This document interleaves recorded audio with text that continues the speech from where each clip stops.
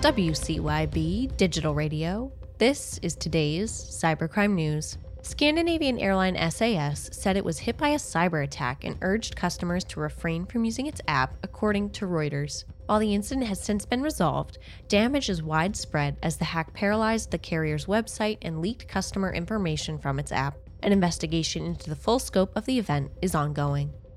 From The Guardian, a covert team of Israeli contractors who claim to have manipulated more than 30 elections around the world using hacking, sabotage, and automated disinformation on social media have been exposed in a new investigation. The unit is run by 50-year-old Tal Hanan, a former Israeli Special Forces operative.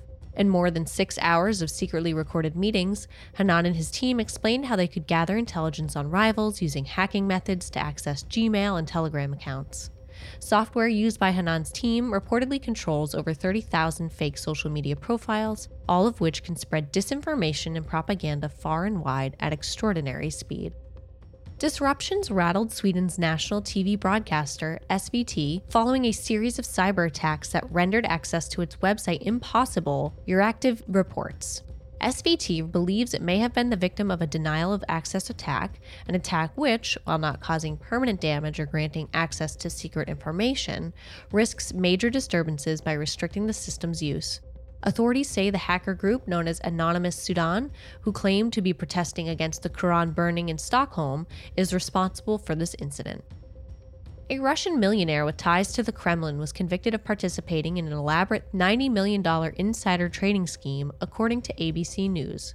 42-year-old Vladislav Klyushin reportedly used secret earnings information from companies such as Microsoft that was stolen from U.S. computer networks.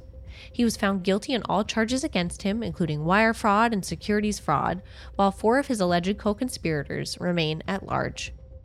From WFAA ABC 8, the website of the Dallas Central Appraisal District, or the DCAD, is almost fully recovered from a devastating ransomware attack that shut down the functionality of the appraisal district's computer systems.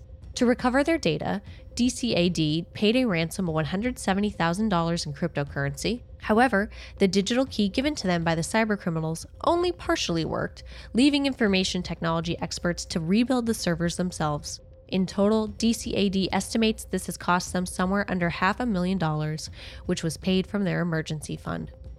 Over the last month, organizations in the US, UK, Turkey, and the Philippines were hit with a new ransomware that cybersecurity researchers are calling Mortal Kombat, the Record reports. The ransomware encrypts various files on the affected machine's file system, as well as files on the remote locations mapped as logical drives in the victim's machine. Most victims are in the US, while a smaller percentage come from the other countries named.